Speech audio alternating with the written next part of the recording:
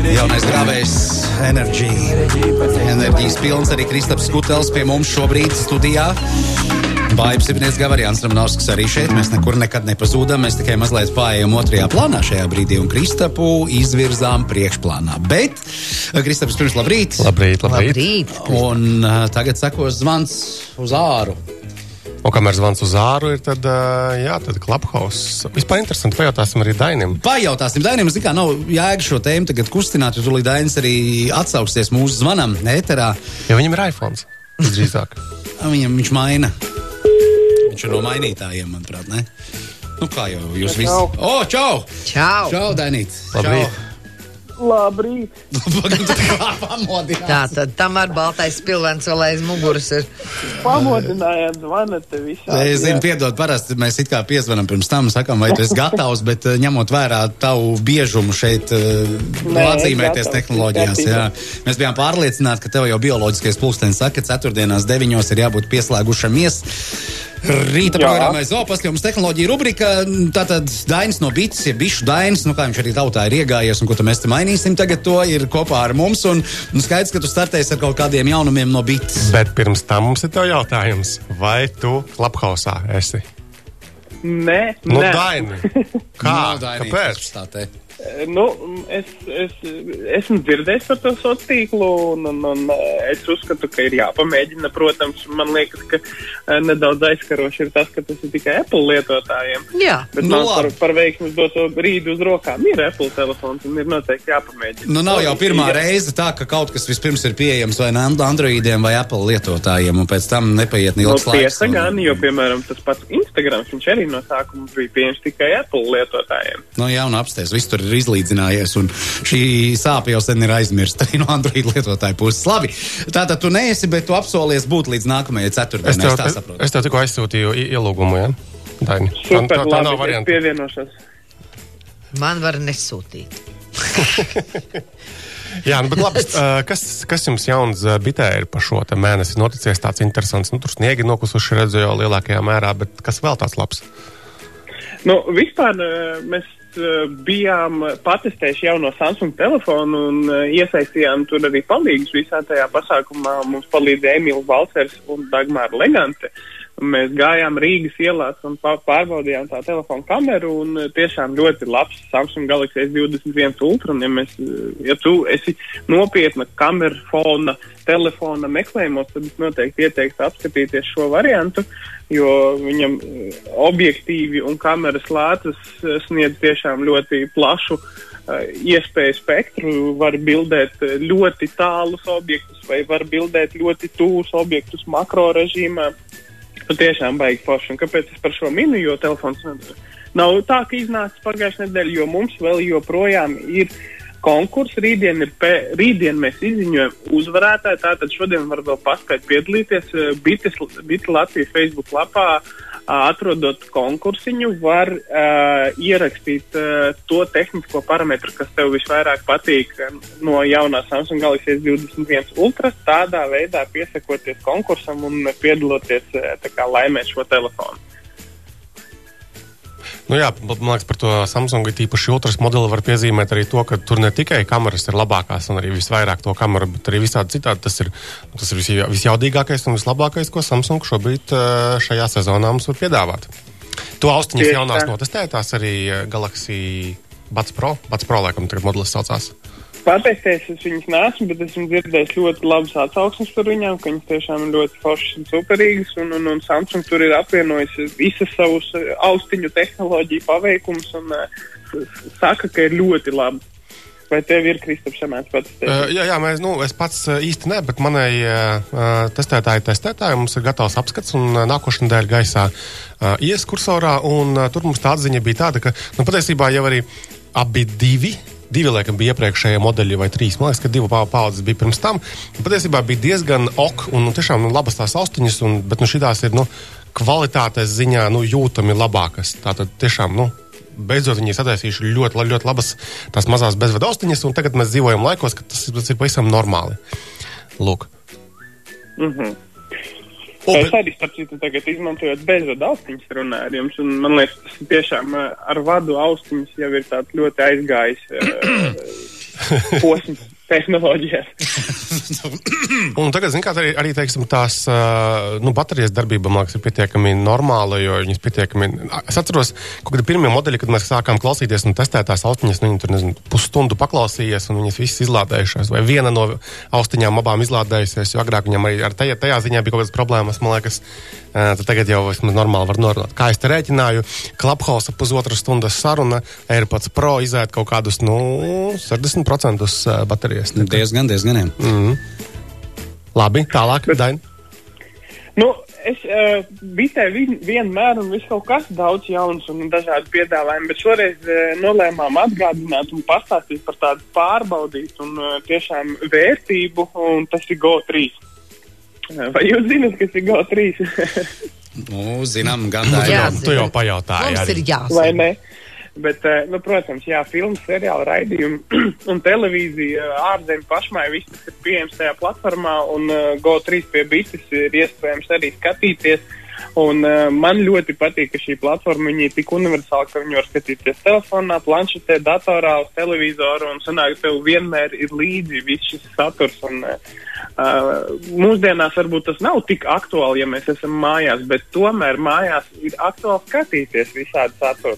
Bet mājās arī nereti ir tā, ka viens mājsaimniecības ietvaros ir dažādas intereses, un šis ir ļoti labs risinājums, tici man, pārbaudīts, starp citu arī ar bites mobilo internetu.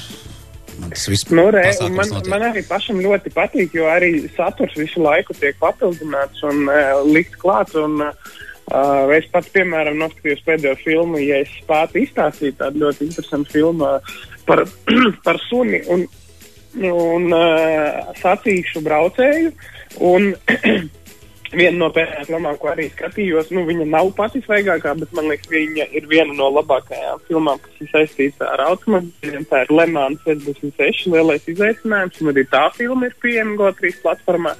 Ja nav skatīts, tad noteikti iesaku viņu noskatīties. Mēs uzreiz tikko nolasījām Dainu tavu psiholoģisko portretu. Filmas par mašīnām. Suņu mašīnas ir tavs. Jā, tā ir. Man patīk filmas par mašīnām, un īpaši labas filmas par mašīnām, un arī par tehnoloģijām filmas ir ļoti labas. Un arī tādas var atrast Go3 platformā. Tieši tāpēc, Danīt, ir drīz jāpievienojas Clubhouse'am. Tur viens no studijā esošajiem gandrīz jau katru vakaru runā par tehnoloģijām, un ir lieliski iespēja iesaistīties. Es jau lasu tajos sociālos, ka viņš tur liek visādi savus podkastus un sarunas ar kolēģiem un viņu biedriem, un visus informē par kaut kādiem tehnoloģiju jaunumiem. Noteikti pievienošos. Tā kā pievienojas, taisīsim kopā kaut kādu tur Bišu Daņu un Kristapā.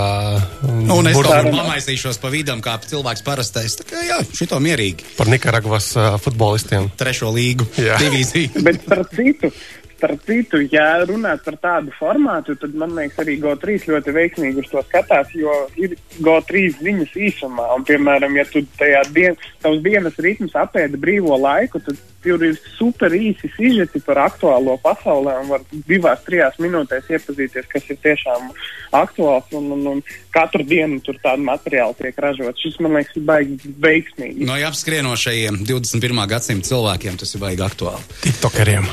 Arī dzene viņiem, jā. Labi, Danīt, es saprotu, ka ar to arī šodien pieliekam punktu. Mēs no tevis atvadāmies, bet rubriku vēl turpinām ar citiem jaunumiem un tiekamies atkal attālināt visticamāk nākamreiz vēl šādā formātā. Jā, lai jums veiksmīgi. Paldies, un tā. Jā, tā. Vēl par, kāds jautājums ir varbūt ienācies? Jā, Daini jau nometām. Te bija jautājums, kāds iemesls, kāpēc PlayStation 5 ir tik dārgs? PlayStation dārgs ir tāpēc, ka nespēja pieražot tik daudz PlayStationus, kā cilvēki grib nopirkt. Tā ir viena problēma. Nespēja pieražot, tāpēc, ka komponentes nav pieejamas. Vispār šobrīd ne datorus var nopirkt, ne videokartes var normāli nopirkt, ne citus produktus, tehnoloģiju. Un otra lieta ir tas, ka ir aktīvi ļoti, tā saucamie skalperi, jeb spekulanti, kas uzpērk reāli visur, kur vien ir pieejamas, un arī speciāli uzrauj augšā tās cenas. Es gan domāju, ka tas neatiecas uz tādiem parastiem internetu veikaliem vai operatoriem, jo, reāli viņi šeit, vismaz Latvijā, jau ir cietēji. Viņi nespēja lētāk iepirkt to PlayStation, kā tie kaut kādi ārprātīgi, 1000 eiro. Tā kā, jā, šobrīd ir tāda situācija, bet tas nenozīmē, ka tagad pēkšņi vietējie veikali vārās 500 eiro no šī te PlayStation. Viņi vienkārši nav. Jā, bet diezgan izdevīgi, saprotu, tie paši spēļu diski, un kāds vēl diskos iegādājas spēles PlayStationam, ir par krietni lētāku cenu līdz ar jaunā PlayStation 5, vismaz tādu nominālo nonākšanu tirgu. Iespējams, jā. Tās lietas. Labi. Jautājums, ko nozīmē portatīvajiem datoriem IPS ekrāns un labāk izvēlēties ar to IPS vai IPS? IPS ir viens no displeju tipiem, viņi tur ir vairāki, tur NVA, IPS, un es teiktu, ka IPS displeji principā ir vislabākā izvēle, teiksim, ja tev datoru vajag darbošanām, ja tur mācīties, kaut ko skatīties, lasīt. Tīri gamingam, tur cita tipa displeja vairāk ir vajadzīga, lai viņi varētu tur ātrāk, teiksim, midžināties, bet viņiem ir sliktāka kvalitāte attēla, bet IPS ir normālai lietošanai paredzēt dators. Starp citu, par datoriem runājot, mums ir beidzot uztapināts kursorā raksts, kurā mēs mēģinām saprast, kādu vispār portatīvo datoru šobrīd var un vajag pirkt pa 500 eiro, un domāju, ka šodien tas būs raksts arī gaisā, varēsiet papētīt un palasīt, ņemot vērā, ka mēs te gaidām. Tas tās vidējas mājsaimniecības budžets vienam portatīvam datoram, ja? Jā, jo tagad datorus vajag 500 eiro visdrīzāk parādīsies kontos cilvēkiem. Varēs tu vēl šitā savilkt to lietu. Bet es uzreiz varu pateikt, ka ar portatīviem datoriem tā situācija ir ļoti slikta šobrīd. Reāli visā pasaulē nav. Viņi visi izpirkti, kas ir. Patiesībā, ja tu kaut ko, pat ja tev liekas, ka tev mājaslapā kādā internetu veikala rādās, ka viņi ir, reāli var gadīties, ka viņš būs tev pēc mēneša vai 2, bet rakstām tas viss ir plašāk, un arī tā kā nav konkrēti iespējams norādīt konkrētus modeļus, mēs parādām un pastāstām, skatoties šādu specifikāciju, tāda tipa displejiem tur būtu jābūt. Tas viss būs šodien. Un vēl par datoriem vēl noslēdzot, es taču dabūju notestēt to Acer portatīvo datoru, kuru valsts iepirka pagājušā gada nogalē skolām 425. Tur bija iepirkums 425 skolām, droši vien katrā vismaz pa 10. Tur bija kopā aptuveni 6200 šādi datori, un tam tika atvēlēti 3,9 miljoni eiro, un tad lētākais tajā iepirkumā bija dators Acer Travelmate P2, ļoti vienkārši tāds budžeta klases biznesa dators. Mums ir video kursorā, var paskatīties, ko tad lietos skolotāji. Bet kāds ir jūsu secinājums? Pirkums labs? Jā, kopumā pirkums ir labs, un tur vēl jāņem vairāk arī tā firma, kas viņus piegādās viņiem un piegādāja, ir arī apkalpos uz 3 gadiem, tā kā tur viss ir kopā. Tas dators izmaksāja 634 eiro, ar PVN jau iekļautu, un tie 3 gadu vēl atbalsts iekļauts iekšā, tas ir ļoti, ļoti adekvāts pirkums. Un tas atbalsts pēc tam ir tā kā bez maksas vēl, ja? Jā, viņš ir iekļauts tajā dīlā, un kopumā tas ir ļoti vienkārši, bet reāli sakarīgs kompis. Tā kā, labi, ka tās nopirks. Un vēl Izglītības zinātnes ministrija taču plāno iepirkt vēl 20,000 portatīvo datoru šogad. Redzēs, kā viņiem ņemot vērā, ka, pat ja tu atvēli naudu tam pasākumam, tas nenozīmē, ka tev būs viegli dabūt tik daudz portatīvos datorus šobrīd. Bet šie ir lietošanai skolotājiem, tieši pasniedzējiem. Man liekas, ka skolotājiem. Tik sīk es nezinu. Skolām viņi ir aizgādāti līdz Ziemassvētkiem pagājušajiem. Kā viņi tālāk tur organizē tos datorus lietošanai, bet pamatā man liekas skolotājiem. Jā. Cik vispār ir normāls tāda portatīvā datora lietošanas mūžs? Ja ir viss apkops, ja viss noteikti tā kā vajag, ja ir lukšu tā, nezinu. Man liekas, ka būtu jāspēj viņam darboties savus gadus 5. Un šis konkrētais pie tam vēl ir mazliet uzlabojams. Tur pamainām atmiņa, operatīvā atmiņa ieliekam iekšā, bet 5 gadus viņam būtu jāstrādā. Okay, Klau, šīs dienas ir ļoti, manuprāt, interesants raksts par attālināto mācīšanos un par aplikācijām, kuras var palīdzēt bērniem pat labā, papildus iegūt zināšanas kaut kādās jomās. Ir vērts arī šo paskatīties. Patiksim, tā. Es ļoti tā ar acīm pārskrēju pār šim rakstam, un man ieinteresēja tieši šīs sadaļa ar aplikācijām. Tā kā palīgi bērniem, jā, kā solfeģu apgūt, kā mākslas vēsturi apgūt, kā vēsturi apgūt un audio grāmatas un tā. Tā kā Jā, starp citu, e-klasē arī skolotāji skatos saviem bērniem līdzi mazliet paskatos, arī iemet kaut kādas saites uz kaut ko, kas tev var palīdzēt.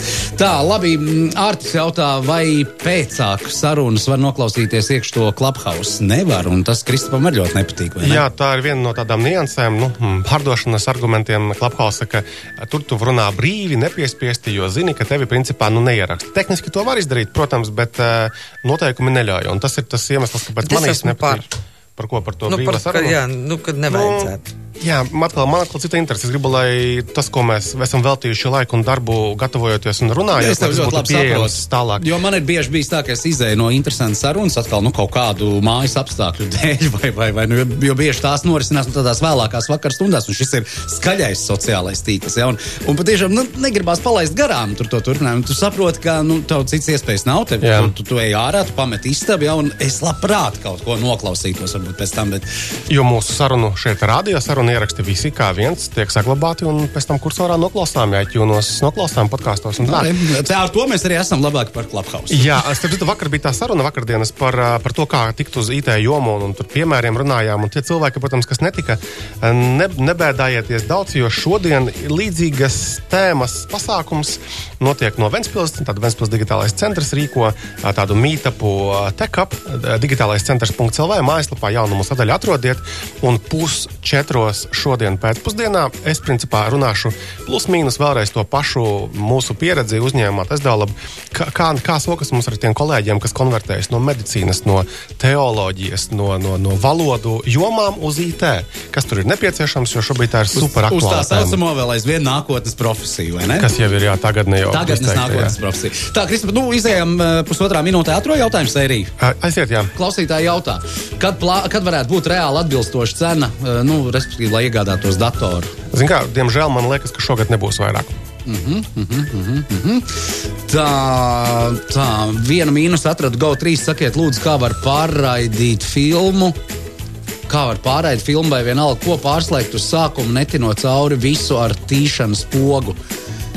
Ja tiek slēgts ar tevi aplikāciju un nav tā kastīte. Nemazākās nojās, mums jāpamēģina nebūs. Es šito neesmu tik advancēts. Bet tur tik forši konsultanti ir. Vajadzētu būt, jā. Šo gan piezvaniet. Ir kaut kāds droši vien. Tur ir momentāli tev atbalstīs. Jā, jo es arī... Tev arī palīdzēja? Man starp citu ļoti palīdzēja. Okay, mēs neatbildam uz jautājumiem, ko pirkt labāk iPhone vai Android. Rakstiet man privāti vai kursorā fórumā, visu palīdzēsim, bet radio grūti būs to ātri atbildēt visdrīzāk. Tā. Kas tā par adresi, kur lasīt info, ko Kristap stāsta? Kursors.lv? Jā. Kursors.lv. Tas Kristap trešais darbiņš. Pirmais ir radio, otrais ir tajā Teslā, jā, un tad trešais ir kursors. Tā... Eiserīts vienam ir nokalpojis 11 gadus un bija ok. Nākamo ar šādu pirkšot. Kā lieto? Jā, tieši tā kā lieto. Tā. Ko tu saki par Samsung Tab A7? Ja tev vajag Android planšetdatoru, tad var pirkt, jā. Nav nevainas. Labi, paldies visiem par jautājumiem. Paldies Kristapam par tehnoloģiju rubriku. Uz tikšanos šodien pēcpusdienā Clubhouse'ā. Nevis Clubhouse'ā, bet Meetupā. Varbūt Clubhouse'ā vakarā kaut kur parādīsies. Jā, tur jau vienkārši uzrakst istabas nosaukumu, ver vaļā un savāc domu biedrus un tā lieta aiziet. Paldies, ka atnācat. Tā.